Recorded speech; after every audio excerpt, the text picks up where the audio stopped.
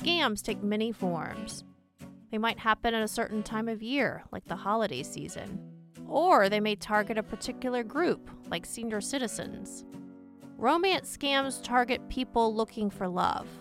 But one thing scams almost always have in common: money. On this episode of Inside the FBI, we're discussing some of the tactics that criminals use to get victims to send them money.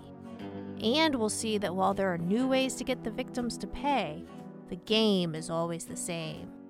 I'm Amy Alexander, and this is Inside the FBI.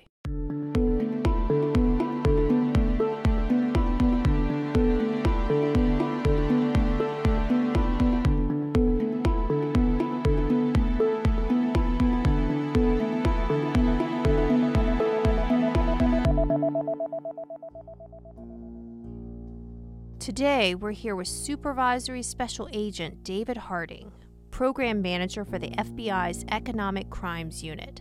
SSA Harding, thanks for joining us. Thank you for having me. For our listeners who may not be familiar with romance scams, can you briefly describe for us what those are? The concept of a romance scam is pretty self-explanatory, but it is a form of social engineering where the scammer targets individuals looking for companionship or romance who they can then manipulate and extract money or other services from. Is it true that these scams are impacting more victims and incurring more money and losses each year? That's correct. Every year, year over year, these numbers get larger and larger. I know in 2021, the total internet scam loss amount was somewhere under $7 billion, specifically related to confidence or romance scams. It's totaling about $956 million with about 24,000 complainants. That's a lot of money. At some point during the romance scam, and it may not be immediately, it may be weeks or months later, the scammer's going to ask for money. What sorts of payment might they ask for?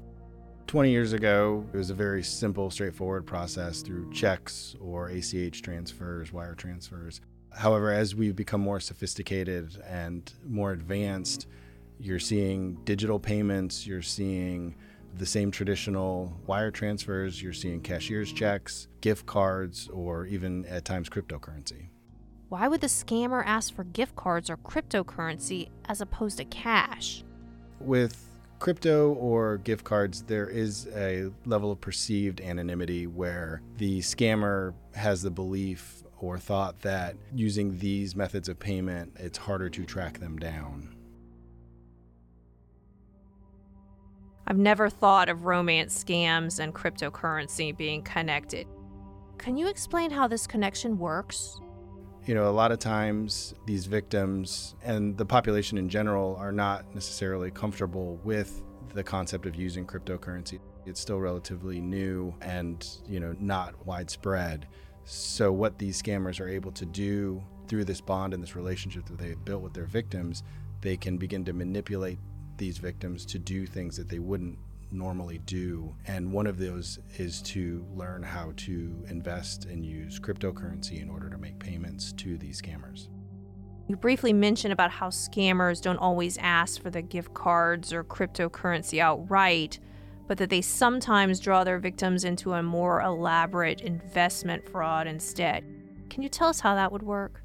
There are, scammers out there, some of the more sophisticated ones that use these companionship or romance scams to draw their targets in order to extract even greater amounts of money and get them to do things, including, act as money mules and things. And that's definitely a greater time investment by these scammers to do these things. And if somebody is not comfortable with using, a cryptocurrency, these scammers would then, take their time to build the confidence and build that relationship, and then they can get them to do things that would be, way out of their comfort zone. These scammers use all sorts of techniques to build these relationships. It's not something that they just talk to these people. There are stories of these scammers, especially overseas, that are sending flowers and delivering food and little things that, you and I have experienced in personal relationships, but they're doing it from thousands of miles away.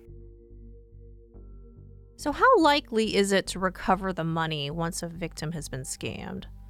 The biggest thing I'd like the listeners to take away from this is that the earlier that these crimes are reported, the more success we've had in recovering the assets. So the key is early reporting, and when that occurs, we have had some great success getting funds back.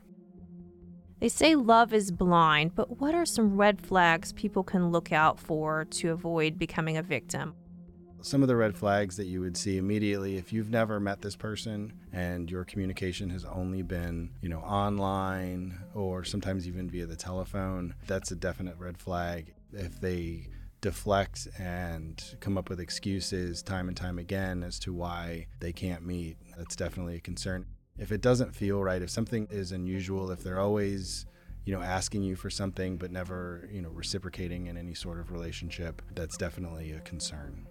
If a victim realizes they've fallen for one of these scams, do they typically report their experiences to law enforcement?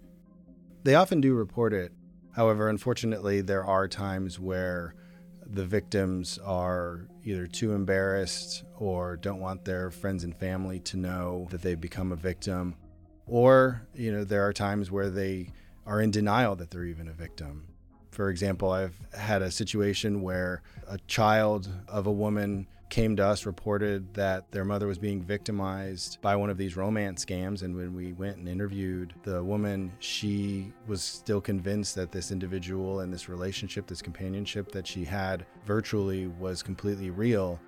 When you reviewed her social media accounts, she really had this connection with this individual, and trying to convince this woman that this relationship was completely fabricated was very challenging. So these victims often become, very infatuated or tied into their subjects.